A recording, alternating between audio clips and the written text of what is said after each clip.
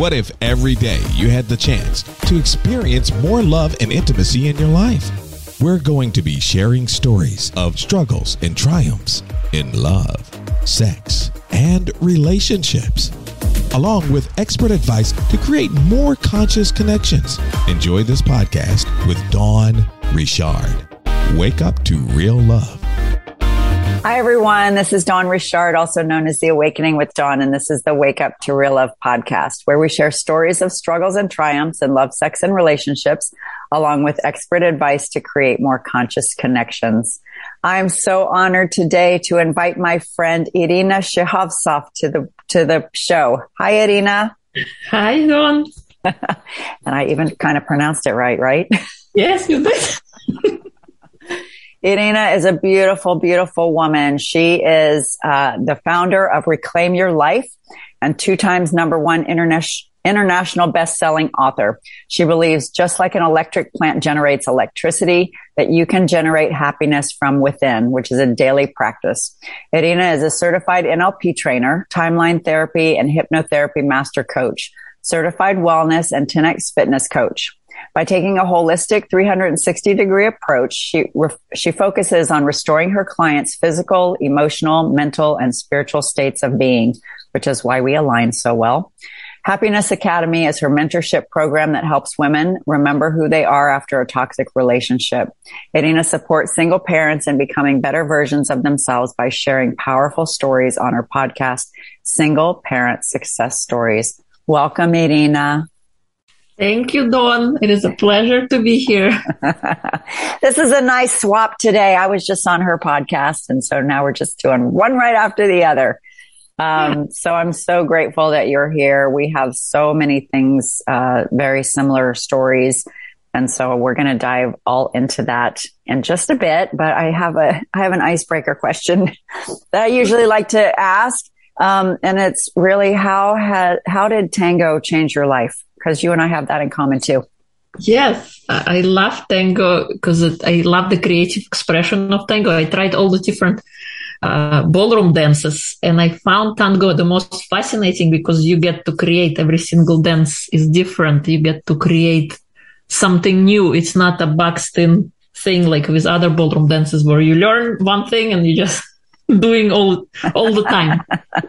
So tango allowed for amazing fitness, first of all, because I felt better in my body. And I just felt better emotionally too, and physically. It was like a light in the end of not in the end of the tunnel, but one of the things that explore. Like, I love exploring creativity and different aspects of it. So dancing was that outlet for me. And how did you, why did you say you felt better emotionally from tango? How? Because I believe we have that little 5-year-old inside of us, and we oftentimes keep ourselves covered up. We have these big bodies. Meantime, we're still kids on the inside. And I think it was just a little opening because I believe in hobbies for people. It doesn't matter how old you are, you should still do your hobby. Whether it's singing, dancing, painting, whatever. And tango, emotionally, I just felt better. I don't know why. Just felt good. No, I can totally relate because I remember when I started dancing tango, I was in the midst of my healing journey, and I did feel a greater sense of reconnection with who I am, like at my core. Did you dance when you were a little girl? Not tango, but other activities. I know why it felt better, because my husband at the time didn't like me dancing. So I was dancing before our relationship. During, I didn't do anything. And then after it was over, it was like, finally I can be myself again. So it was kind of getting back home to myself and realizing what I'm capable of and how amazing it makes you feel where you're inside your body and you're doing the things that you love doing instead of pretending to be somebody you are not. Yeah. Why do you think you allowed him to him to influence you to not do the thing that brought you joy? I was compliant for the sake of peace. I didn't want to quarrel. I wanted to keep even kill a relationship. And that I didn't. So there wasn't even a discussion like, oh, I really love this. I don't remember. I don't think so. I remember that he was very mad. He was mad because why? Because you were dancing with other men? Probably that too, but that I would go and I would stay there late because it's usually in the evening and it's a full day of work. Right. That's what probably was, yes. So I find this really fascinating because I talk to so many women that do the same thing. The things that they're passionate about, they stop doing in order to accommodate and make their partner like keep the peace. Yeah. Why do you think that we do that? I think it's how we are brought up that, when you have a family comes first. Uh-huh. Keeping the family happy, keeping the family is, just happy. So you don't quarrel. You don't have these arguments. Unnecessary arguments. And oftentimes, we as women box ourselves in. Uh-huh. So my passion, like from tango, I discovered another passion. I was started to bake. So oftentimes my husband will find me baking at night when everybody was sleeping because finally I was able to do what I wanted to do. Right. And this is the time I could do it because during the day you work and then you have family and then I finally had like a little outlet that I can do the baking. Uh-huh.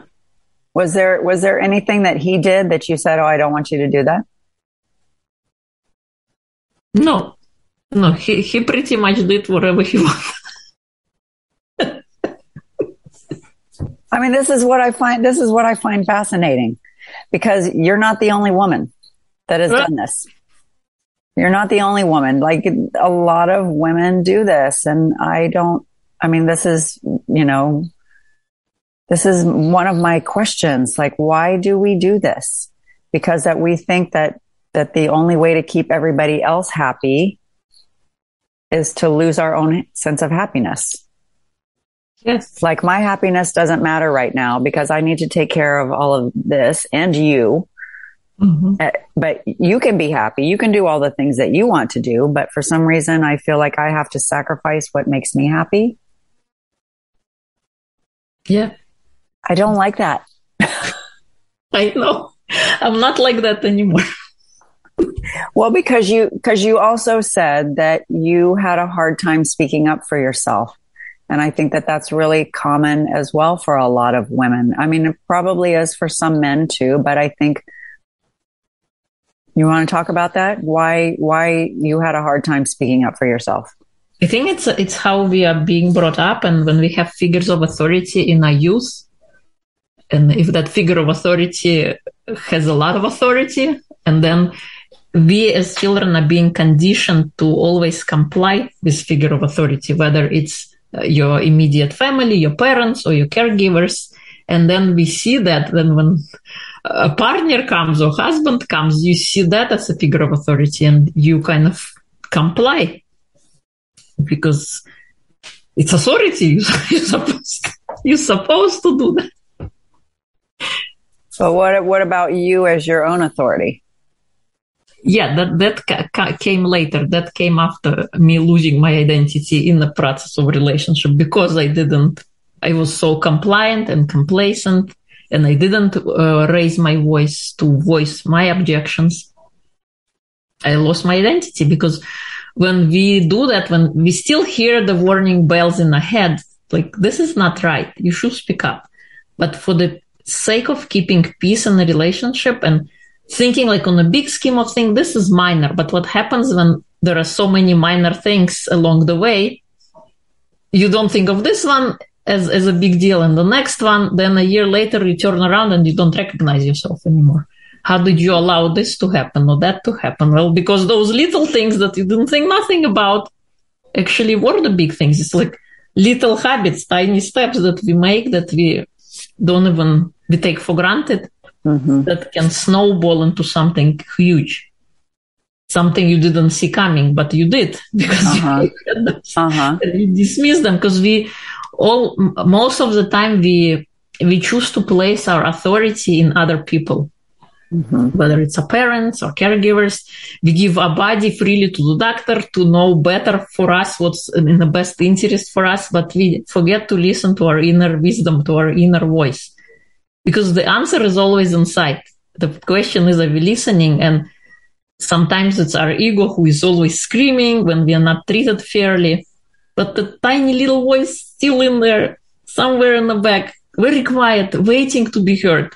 But for us, it's difficult. So you need to create a practice of meditation, of forgiveness, to be able to heal that little voice and to recognize when it's speaking and to respond to it instead of placing our authority into other people's hands.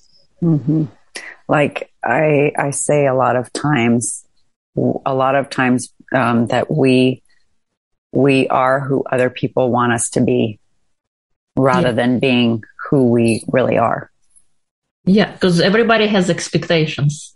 Like parents have expectations of what success looks like, what you're supposed to do. And when you go against the grain, you become this weirdo who suddenly decided to live your turn. Like, what's the matter with you? Why are you doing that thing or not doing that thing? Yes, yeah.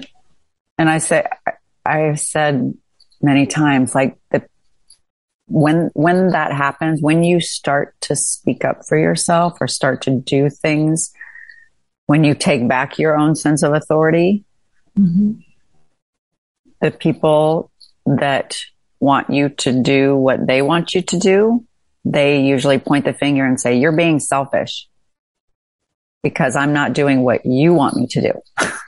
I'm being selfish. Who's being selfish? By wanting me to do what you want me to do, as opposed to what speaks to me and what's right for me. Right. It's ironic, isn't it? It is. It is. What was your mom like? What was your relationship with your mom and dad like? What did you learn from them? Well, from mom, I learned that you need to be patient and need to be not submissive, but you need to be compliant. So even something is not working out, you stay together as a family for the sake of having a family, having a mother and a father. So I learned that you need to be patient, and when you are being abused, verbally abused, you just, I don't know, do something, but you still stay together. Because people don't get divorced. That's how, we were growing up, and being divorced is like a taboo, that you're not supposed to do that. It's not right. Something is wrong with you. So everybody stays. They live in the fighting, in the quarreling, but everybody stays together just for the sake of being together. Even though feeling miserable on the inside. How did that impact you as a child? Well, I was afraid of my dad growing up. So you gotta obey, or he didn't beat me or anything. It wasn't any physical abuse, but it was such kind of authority that, if you don't do it, like we had the curfew, you had to be in bed by 10 o'clock. Whether it's raining or whatever, like hell or high water, you gotta be in bed by 10 o'clock. Who goes to bed at 10 o'clock? Not me. No, now as a parent, I understand, because the children, they need rest and it's good for them. But I wish there was more explanation as opposed to barking orders. This must be done. Right. Because I said so. Yeah, like that. So I take a different view. Like now me as a parent, I'm not saying it's good or bad. I'm more lenient. I'm not as barking, and I'm trying to explain things to kids, like when something needs to be done a certain way, as opposed to just because I said so, just go do that. Right. So I think I flipped like 360 degrees from how I was growing up to with my kids, and when my parents see what I'm doing with my kids, they don't like that. So how do you allow your kids to be who they are? How do you teach your kids to claim their own sense of authority? Yeah, well, I let my kids, I think, lose a lot. If they're not killing each other, I don't interfere.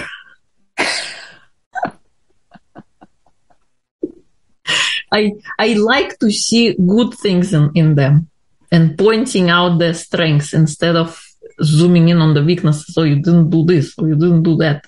Yes, like we got to do the things that are important, but also I want them to discover what is their natural talent and natural gift is without me enforcing my will upon them. And kids nowadays, they have so many opportunities to learn, to do different things. And yeah, I wish I had that when I was growing up. And oftentimes it's difficult when I tell them, you're going to do this, this, and this, and they don't want to do anything. They just want to go and sit and watch TV all day. So I got to be the enforcer that kind of, okay, let's do this. Let's practice a skill. Let's learn dancing or this or that. They're like, why do you make us do this? This is stupid. Yeah. Like my daughter is great at painting, at drawing, and she has an amazing mind. She can create beautiful things. But I ask her, like, do you want to go, like, enroll into a program or do some? No, I already know what to do. And my son, he is great at dancing. And same with him. Like, why? I already know how to dance. Perhaps you might want to improve your skills. Yes. I know in the end of the day, it matters, but the greatest thing that would matter is if they have self-esteem, how they are, being brought up and my greatest hope is when I'm no longer around, they can take care of themselves and be proper citizens, not proper, but they can be self-reliant and that's my hope. And I hope by me pursuing my passions, I can inspire them to pursue theirs. Mm-hmm. So I do the singing, I do the painting and the baking. Dancing is a little bit behind, but I'm passionate about learning about ourselves and about the world in general and pursuing the hobbies. Don't let your hobbies die. That's my thing. Yeah. So your sense of creativity, it's really exploring your own, you're exploring your own creativity. Yeah.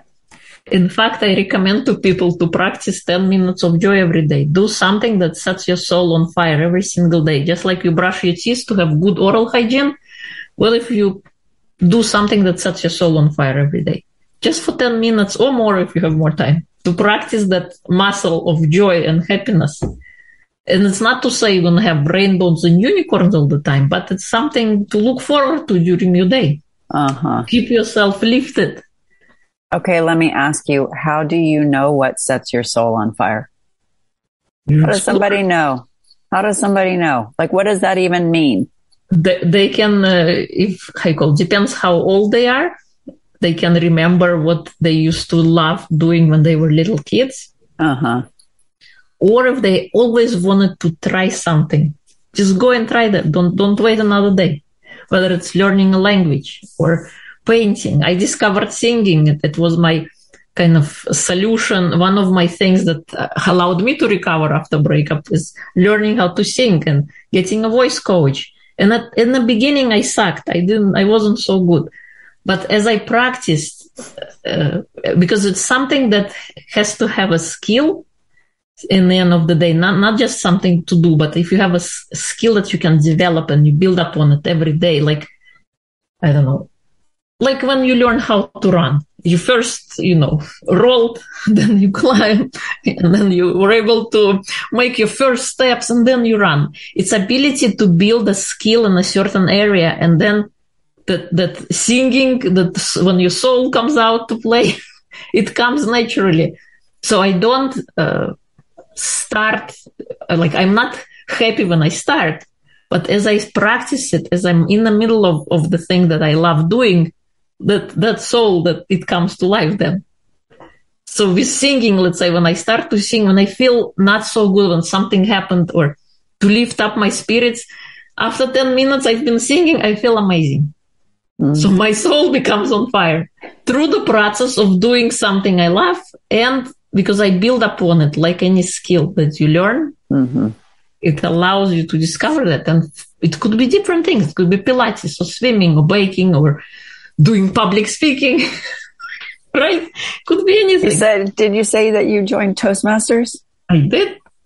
Yeah. What was that experience like? It was incredible. I recommend it to everybody. You don't have to be a public speaker, but if you lack confidence, because it allows you to get comfortable with being uncomfortable. And because of joining Toastmasters, you're not there alone. You have a community. And I think we learn better when we are pursuing the same goal together. We all start with an icebreaker. And then we go from there by taking, as you deliver more and more speeches, you practice your public speaking muscle, you become more present, you become more alive. You're able to express yourself emphatically, enthusiastically, be present, be passionate, be charismatic, and inspire your audience. And by storytelling, I think it's the oldest thing of all. Before there was school, before there was written word, people used to relate their history by sharing stories. And that medium of podcasting, I think, is amazing because we can come on each other's shows and we can share our stories and we can inspire others. So Toastmasters is an incredible tool to have for anybody. It should be, in fact, if I was in charge of education, I would put this thing in schools. I agree. At early age, because right now, when I was growing up, we were reciting poems, like memorization, because you practice your memory, you practice to be presenting in public. And I know they have like some debates or something that you do, but to have a class on that separate, I think it would be good for kids to learn. And because even it doesn't matter if you're an introvert or an extrovert. Yeah. It doesn't matter. It just matters that you feel comfortable speaking in front of other people. And you don't, I don't even know if it's feeling comfortable, but I think what you said about being comfortable in your discomfort. Yes. Yes. So that we can recognize that it's not going to be always easy or feel easy. It might feel, this is, you get kind of butterflies or you feel a little anxious or whatever, but to do it anyways. Right. In fact, I have a story about that. So I was selected to deliver a speech in an international humorous speech competition. When was this? This was in 2019? Oh, just a couple of years ago. Okay. Yes, yeah, or 18. But the point is, I was chosen and I delivered a humorous speech, just a day in the life of a single mom. And I had to present in front of 50 people, live audience, first time. I've never done that before. Oh my gosh, you must have been scared. Of course, I was preparing in advance to do that, but at the moment came as you sit in the audience and you hear your name being spoken, it's time for you to go on stage. As I was walking on stage, I was feeling the butterflies in my stomach and like wondering in my mind, what if I'm going to forget the line? Like, what am I going to do there? And as I got on stage, as I started speaking my speech, I saw how audience was hanging on to my every word. And I felt that vibe. And even though feeling butterflies in the stomach, I was able to transfer that energy. And I actually felt amazing because I saw that they want to hear what I have to say. And they are laughing with every word. And they want to listen to the end of the story.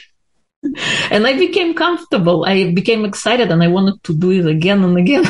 Wow. Crossing through the fear, but then owning it and feeling the energy of the public, of the people. That was amazing. I think if everybody would learn, I feel like we have this misconception that if we're going to do something, we have to be perfect at it immediately, right? You just have to know everything that you're doing, as opposed to I'm fumbling I'm going to make mistakes. That's okay. That's part of the learning process. Yeah. And to like use humor. I mean, to use humor to say, oh my God, can you believe that I did that? Isn't that hilarious? Like, don't take yourself so seriously. Yeah, we forget. We became so serious with our life that we forget to live. We forget to be kids. Have fun. Have fun. Find joy. Yes. Yeah. So tell me about your process of going through your divorce, because you went from a place of complying, not feeling your own sense of authority, not speaking up for yourself, not doing the things that brought you joy. Tell me how you got to that place, going through your healing journey tell me about that. Sure. So divorce was just kind of a physical representation of something that was emotionally already over. Mm-hmm. So it didn't feel like such a hit. A breaking point was when 3 days before my son was to be born, I find out that everything was apparently a mistake. That was a blow because I had still my son in my belly. And so I felt like my body split in two pieces. I had the son in my lower belly, and my heart, I felt like was being split open, and the whole form inside of it. And so everything after that was a blur, because the life at the point that I knew was no longer real. It felt like it's someone else's life. Mm. And going through, giving birth and then healing, being emotionally broken, physically in pain after giving birth. It was a C-section, but nonetheless, like recovery and everything. And going like this emotional roller coaster. And still back then we went and saw psychologists, but I never felt hurt. I actually felt worse after seeing psychologist. Really? Why? Because according to him, because I don't own Gucci bags and I don't drive a Mercedes, separation will be easy. What? That's how he was thinking. Meaning the separation will be easy because you're not materialistic? Yes. Yeah. Okay. I don't need a lot of money. I'm going to be okay. So we never discussed any emotional problems or any like issues that we can resolve. There was never a conversation about that. It was, how are you doing? How's it going? And I could never understand how could a guy who is happily married with his wife and kids could ever understand where I was coming from and being in my shoes. Right. How could he know? Yes, he has his theory and he has his books and he finished his courses and, he's a smart guy, right? Right. But how could he understand what I was going through? Right. Where I was? So those sessions didn't help me. And then the sessions were over and we were kind of back and forth, and official divorce was about 2 years after the betrayal and the separation and all that stuff. So it was just a confirmation of what already happened. And then I was already on my recovery. My recovery already started before divorce. Mm-hmm. It was, so my son was born in 14. I think my recovery started in 15. And it was as simple as me taking a walk, crossing over the threshold of my home and taking myself on a walk. That was the first thing I ever done for myself. And there was no turning back after that. Just simple walks in the morning to clear my head and to exercise my body, to connect with nature. And that's all I did. That was my morning routine. As I go out for my walk, I get to clear everything and I get to just experience nature. And then I added other components. Then I heard, I was on listened to a podcast of a PhD professor in chemistry who was sharing about the process of nutrition from a chemical perspective. And it was interesting. Why would a chemistry PhD talk about nutrition? I was very fascinated and excited, and I don't want to discuss with anybody, but after listening to that podcast, I decided I wanted to become a vegetarian. And my health goal was I wanted to take care of myself better because there was nobody to take care of me. It was now my job to take care of myself. Right. Of my emotions, of my body. And as an unintended consequence, I lost 10 pounds. And losing weight was never the intention. Intention was to just be healthier. Yeah. So it was an incredible journey. And then I, joined Toastmasters, started speaking. And I got myself a voice coach and started singing. And through my pursuit of my hobbies and dancing also, I was able to form people who are pursuing similar hobbies. Mm-hmm. So I was able to have those people who kind of lifted me up in that different area of my life, whether it was dancing or singing. I also started doing painting again. And that was incredible. And what happened later is what culminated in September of 2019. I was in Phoenix, Arizona, attending a Growth Summit. And there was a YouTuber on stage, Evan Carmichael, who said there is not enough belief in this world today. And you should help somebody who is a step behind you. And this is the person I wanted to help, basically myself, that person who was coming out of a breakup, feeling loss of identity, feeling lack of clarity of what's the next step to take.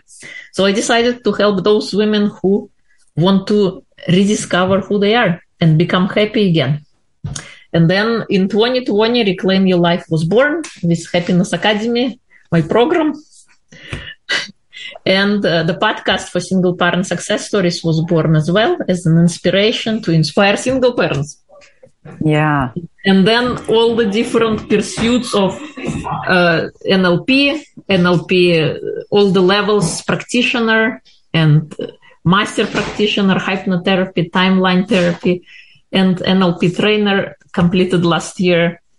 And Reclaim Your Life is all about living, dreaming, and growing. And so the living component is about fitting the pieces of our life. So our emotional, physical, mental health.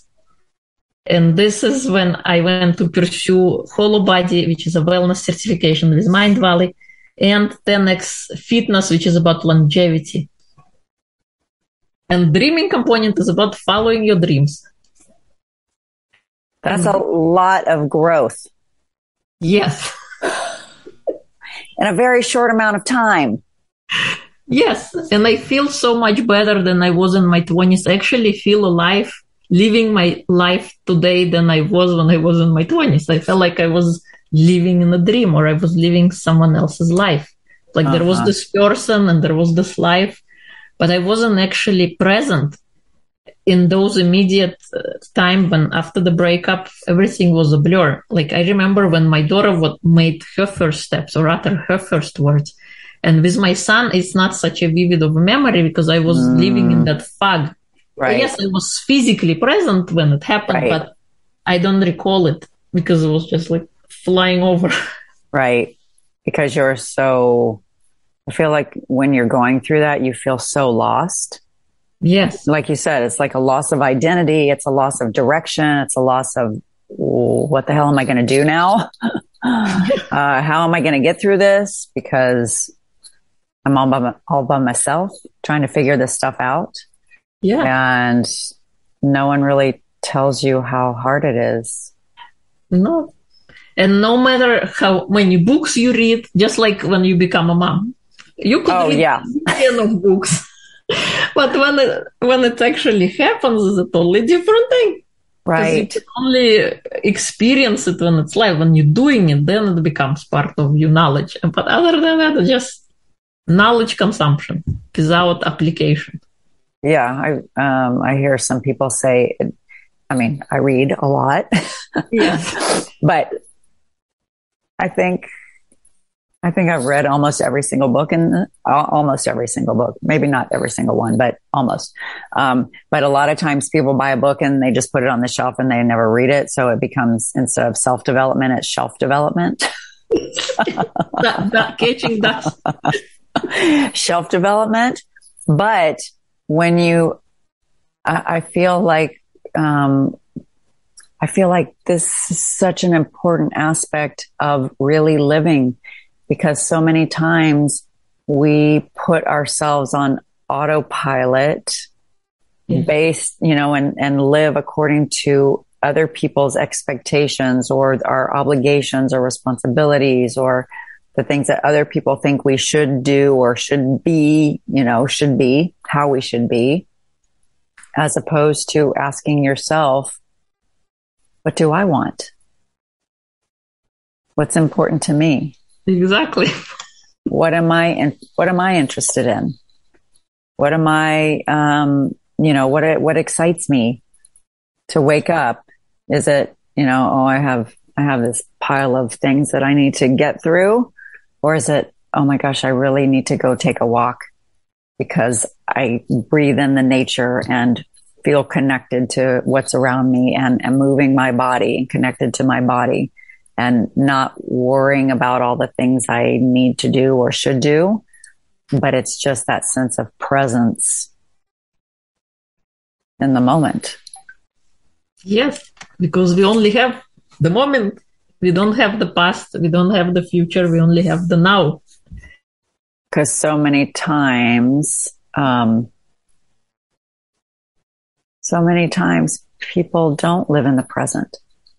They're either holding on to the past, all of the baggage that they're carrying around with them, whether it's, anger or resentment or fear or judgment or whatever the things are that they keep dragging around because they haven't learned how to process them in healthy and constructive ways, or they're worried about what's ahead. Oh my gosh, how am I going to pay my rent? How am I going to support the kids? How am I going to, get them this place and that place and this place and that place when it's just me? Yeah. So how do you balance that being a single mom? I mean, we talked about this on your podcast that it can be very challenging, especially if you are not the primary breadwinner in your family, to figure out how to juggle it all while still trying to nourish yourself, right? And take care of yourself while you're trying to take care of everything else. So how did you learn to be more present in your life through your divorce? I'm a great believer of a morning routine. It doesn't matter when you wake up. It matters how you wake up and what you do for yourself in the morning. So that first hour is very important, how we start a day, because we are very impressionable as soon as we wake up. So we want to feed our mind with good thoughts. So practicing forgiveness. Forgiveness is a daily occurrence. Let's say you have a grudge on somebody. Don't go to bed with that emotional baggage. Clear it up every single night or every single morning as you wake up, to allow yourself to have a clarity of mind and a peace in your internal peace. And then take yourself on a walk or move your body, because our bodies were created to move.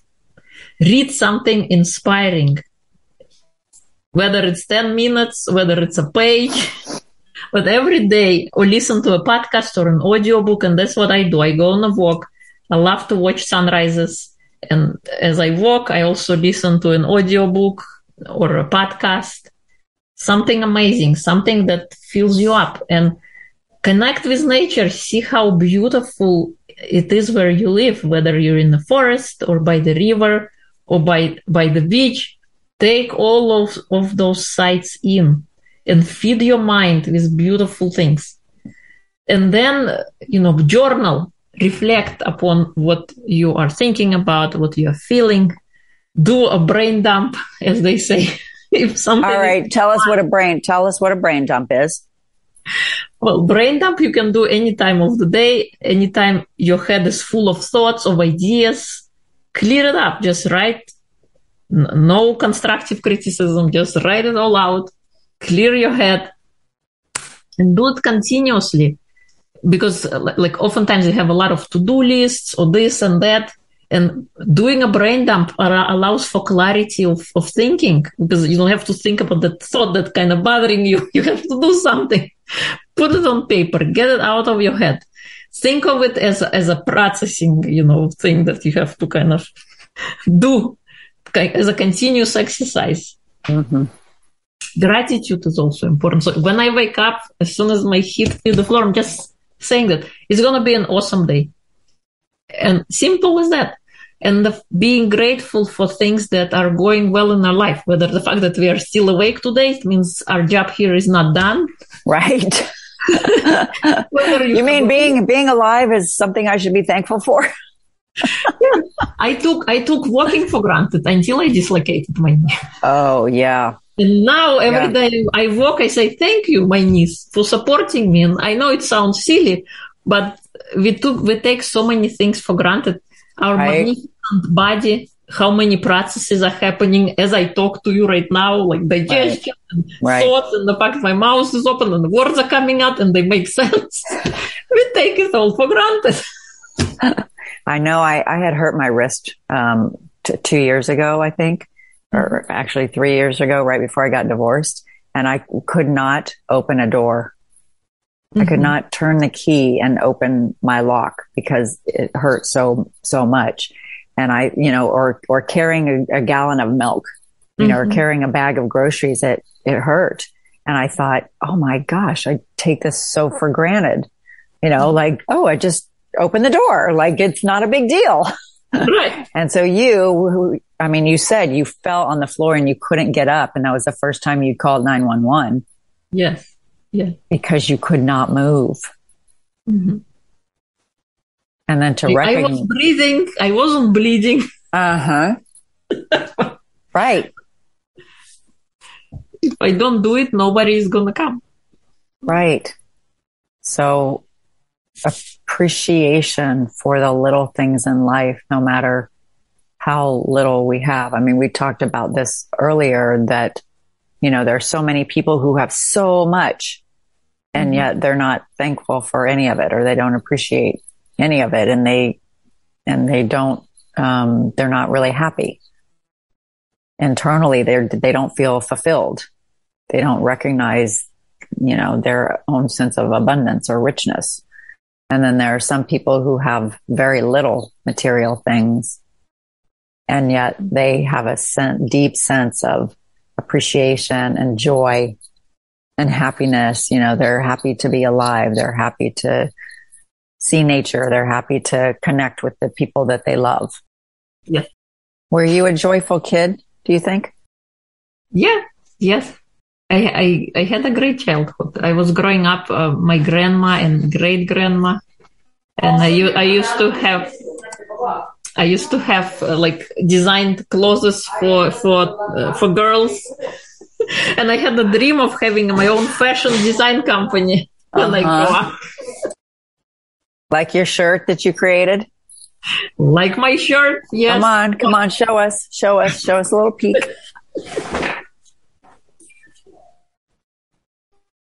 It's beautiful. Yeah, so I thought by me creating shirts, maybe it could become a fashion design company later on. You could. I mean, inspirational, like that's a big hot thing now. Just inspirational things as opposed to garbage, that I think, stupid stuff as opposed to, hey, let's inspire people when we walk around. Right? Is that your kids? Yes.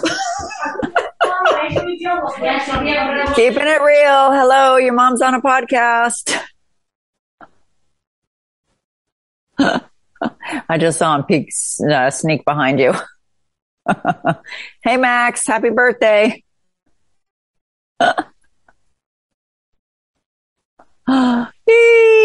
Real life.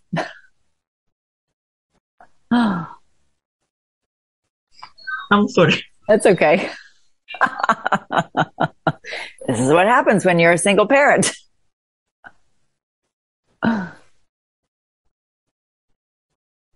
That's all right. All good. Okay. So tell me more about how your NLP and timeline therapy and hypnotherapy help people. Sure. So NLP is a model at how we relate to people, how we relate to others, and how we relate to ourselves. So it's, if you compare NLP to psychology, psychology is about the content of a problem. And NLP is the thinking that got you there. Because we all have strategies on how we do things, how we think, how we buy, how we laugh, how we get motivated. We have a lot of filters, how we see the world. If I give this analogy, like when you're looking through a mirror, through a glass window, we have a lot of dirt and a lot of dust. And this is how we see our world. And this dust and dirt, quote unquote, this is our perceptions and values of how we were growing up. What kind of values did we learn as we go forward? And with that, we see the world. So we sometimes don't see, or like I could be, and you, we could be looking at the same thing and you could see some part of it and I would see something totally different. Right. Because everybody has their own unique perspective. Exactly. And we all have values, and values is what drive us. Because what's important to me may be not so important to you. And right. So NLP allows to see how you think, what kind of strategies you have, and how the language is so important, because our mind is always listening to what's coming out of our mouth. And we constantly give instructions. And our mind, our brain wants to comply and will always deliver, show you, to prove to you that you are right. So if you think you are wrong about something, you will find evidence in your life by giving people experiences and things to confirm to you that you are wrong, because your mind always wants to make you right. Even in your wrongness. Exactly. So it will only show to you what you believe is true. So if you say something is hard, then it is.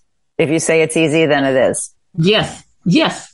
Because you will see confirmations in our reticular activating system. I'm sure you heard of it many times. Yeah.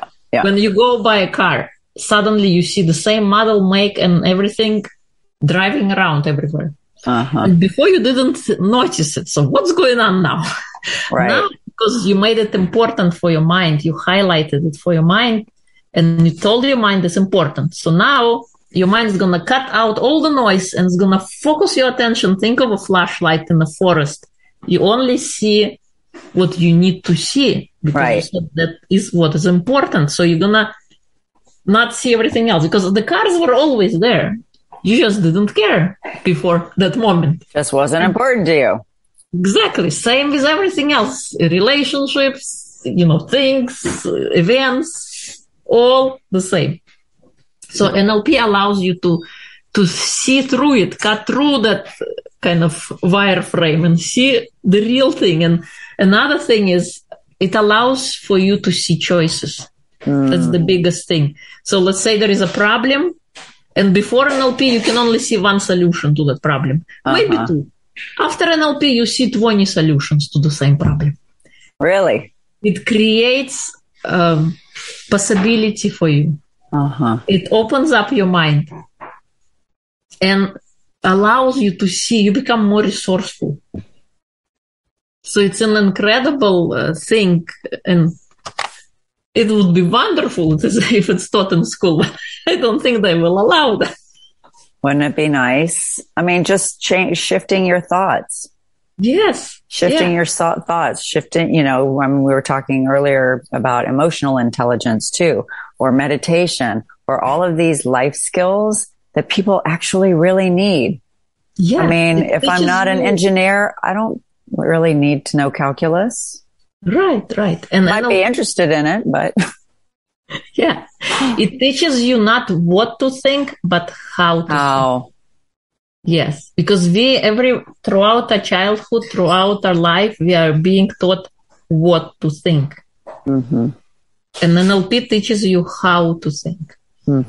It teaches you to understand what is your frame, what is your frame of reference, what is your model of the world that you see, and allows for a possibility. You also become more respectful of others in terms of everybody has their own worldview of how the world is.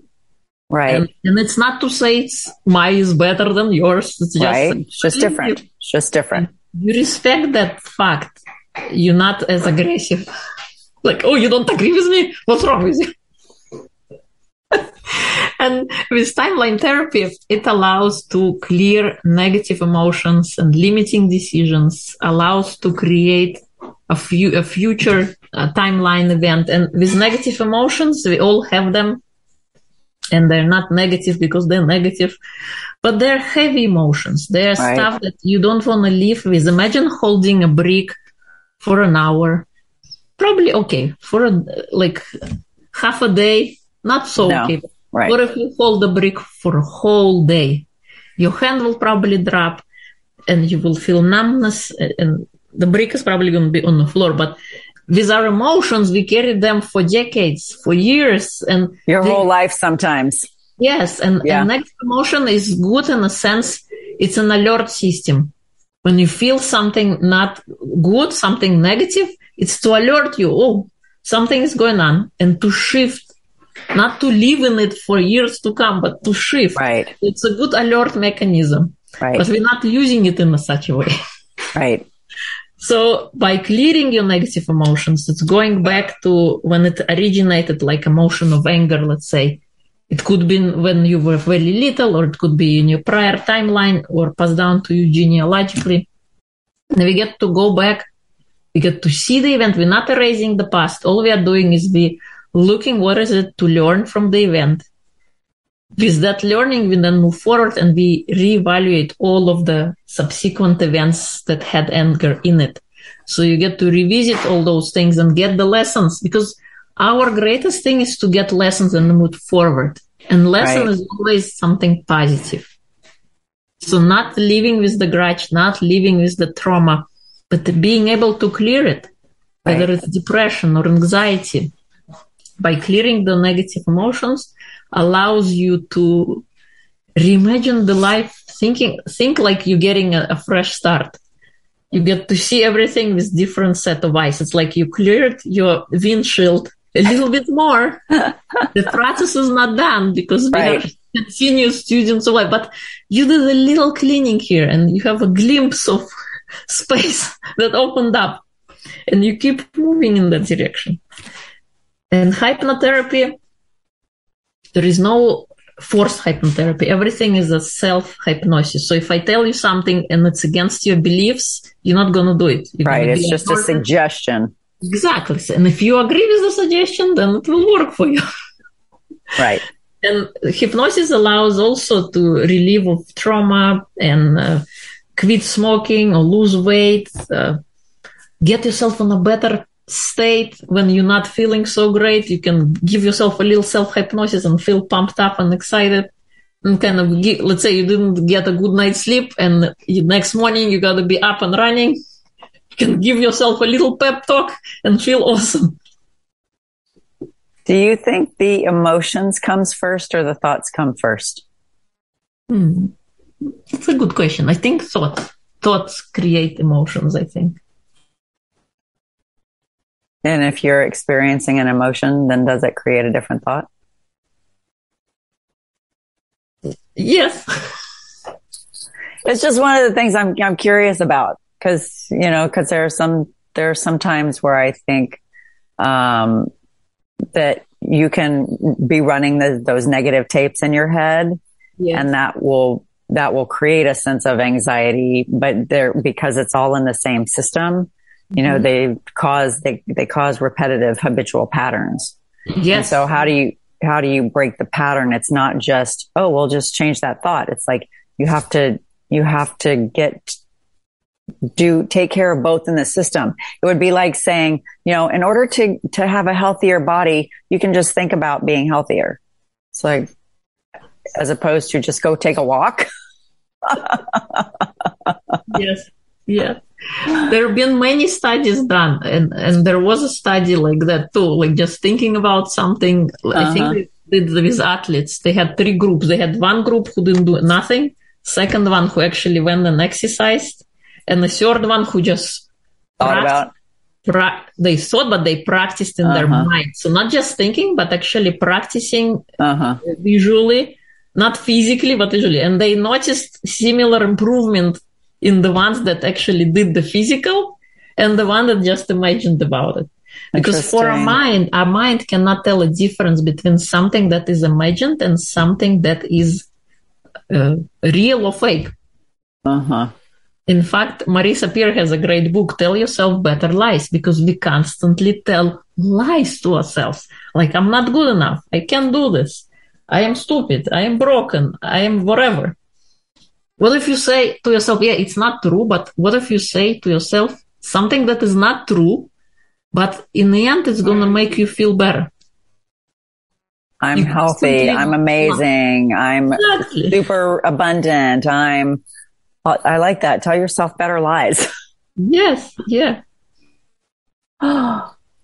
Because then it helps us shift that emotional state. Yes. And with the negative, how you start that negative chatter, there are several techniques you can do. One was developed by Daniel Amen, who is he's a psychiatrist who took images of the mind. Uh-huh. And after studying several hundred patients, he discovered that the same patient with dementia could have different parts of the brain activated. So how could we prescribe the same kind of treatment to the two patients with same diagnosis, but different parts of the brain that are active? Interesting. Should be different kind of prescription. And psychiatry is the only profession or psychology where they cure the thing that they are curing, but they have no idea what. How?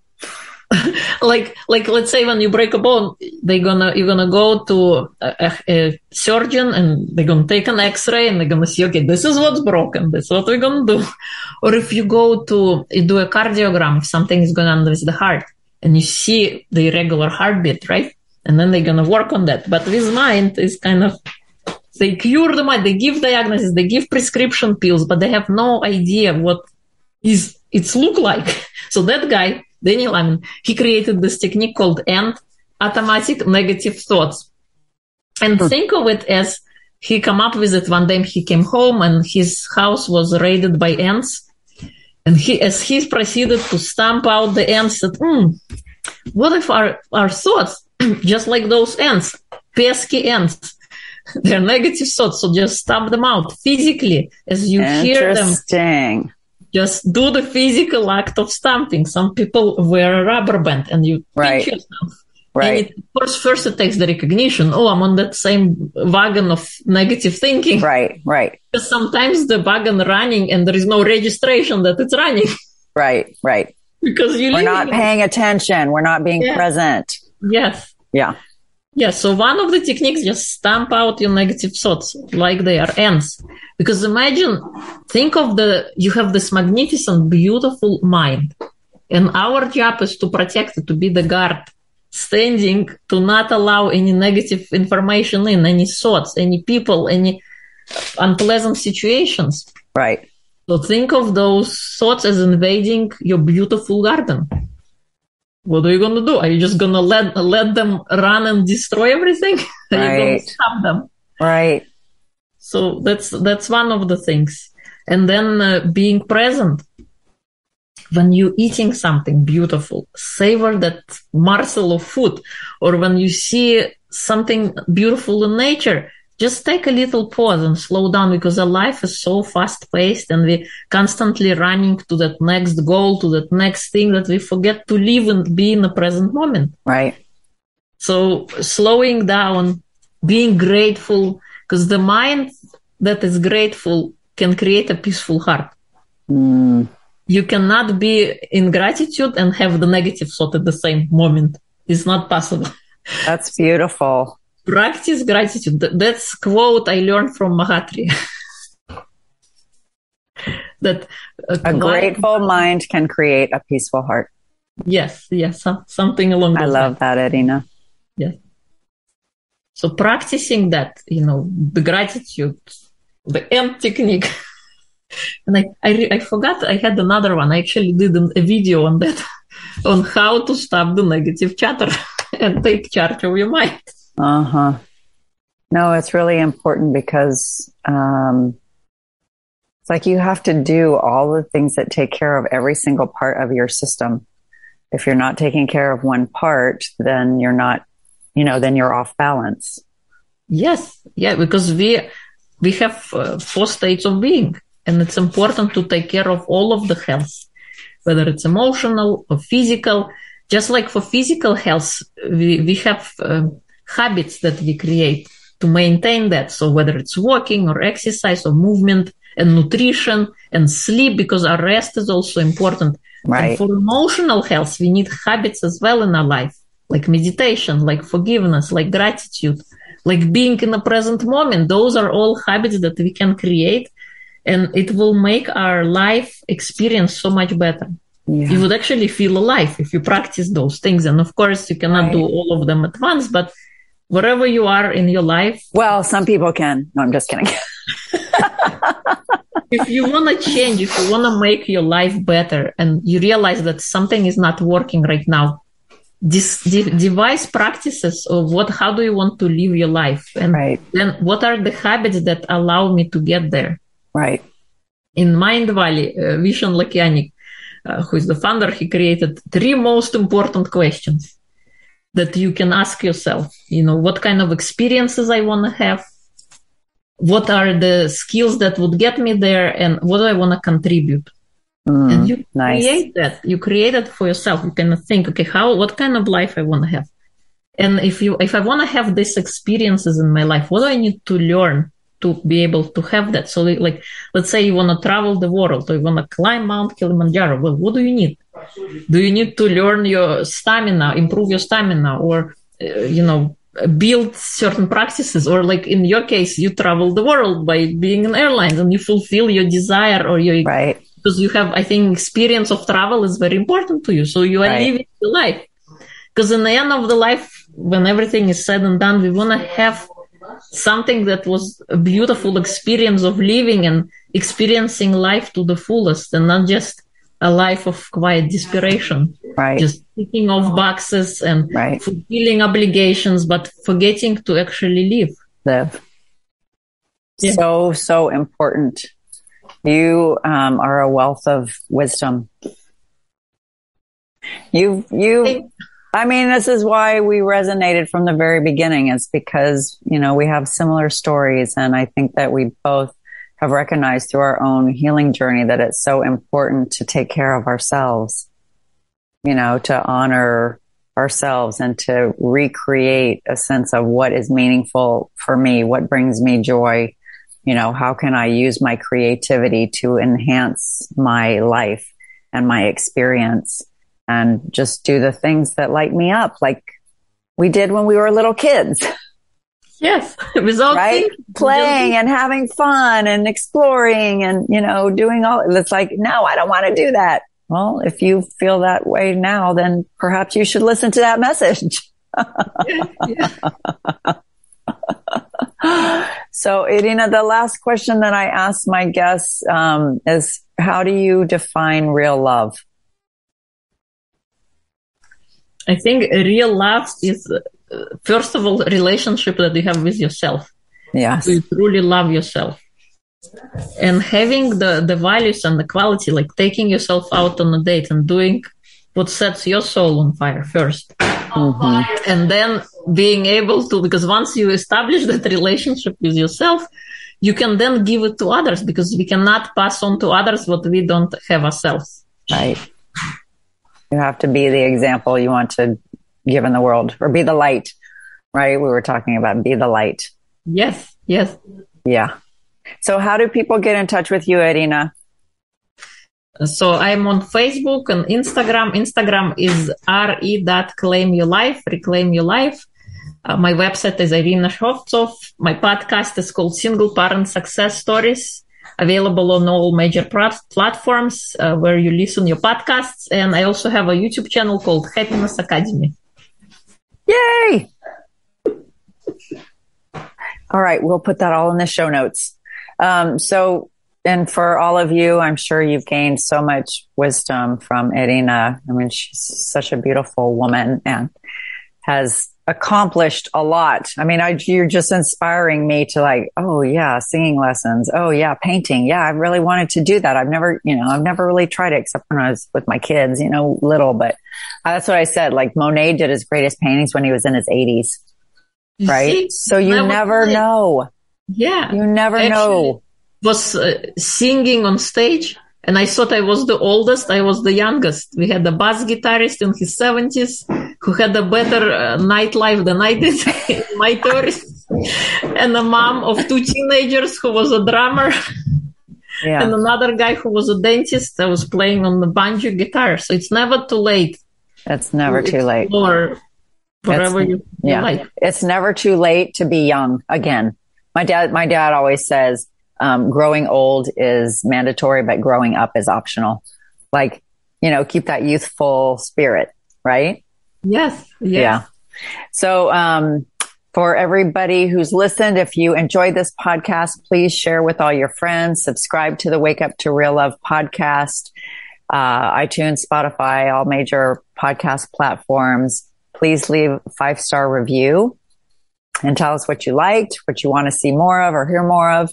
And share the love, share the light, because I feel like so many of us are stuck in these patterns and just stuck, right? So if we can help uplift people, help bring some light and share some love to help everybody live a more inspired life and create more deep and beautiful relationships, starting with that one with themselves. Like, can you imagine the huge paradigm shift in the world? Yeah, it'd be awesome. Yeah. And so if you want if anybody has questions or wants more support with the things that I focus on, healing your relationships, healing past, creating a new life for yourself beyond your toxic relationship or your struggle, your struggling relationship, going through a divorce, you can contact me on Instagram, LinkedIn, Facebook. I'm on Clubhouse speaking a lot, and send me a message and I'll see how I can help support you. So thank you so much, Irina. And I think, did I say the mantra of the podcast? The most important relationship you'll ever have is the one you have with yourself, which you mentioned, which, ta-da! Hey, you did it without even prompting. Because it sets the stage for everything else in your life. When you have a good, healthy relationship with yourself, and it's never done, it's always a work in progress, but that we're continually learning and growing and expanding and loving ourselves more and, sharing our gifts and talents with the world. It's really beautiful when you give to yourself and then you're able to give to others. It's like everybody benefits, right? Yes. Yeah. You cannot serve from an empty container. Exactly. So thank you so much, Irina, for being here today. You're an amazing guest, amazing woman. You're inspiring to me. I'm sure you are to your kids. And, we should collaborate more for sure. Thank you so much for having me. Yeah, thank you. So thank you, listeners. Every day, wake up to more and more real love. Take care. We'll see you next time. Bye. Subscribe to the Wake Up to Real Love podcast. Leave 5-star reviews. And, of course, share with your friends. You can find Dawn on various social media platforms at Dawn Richard or at The Awakening with Dawn.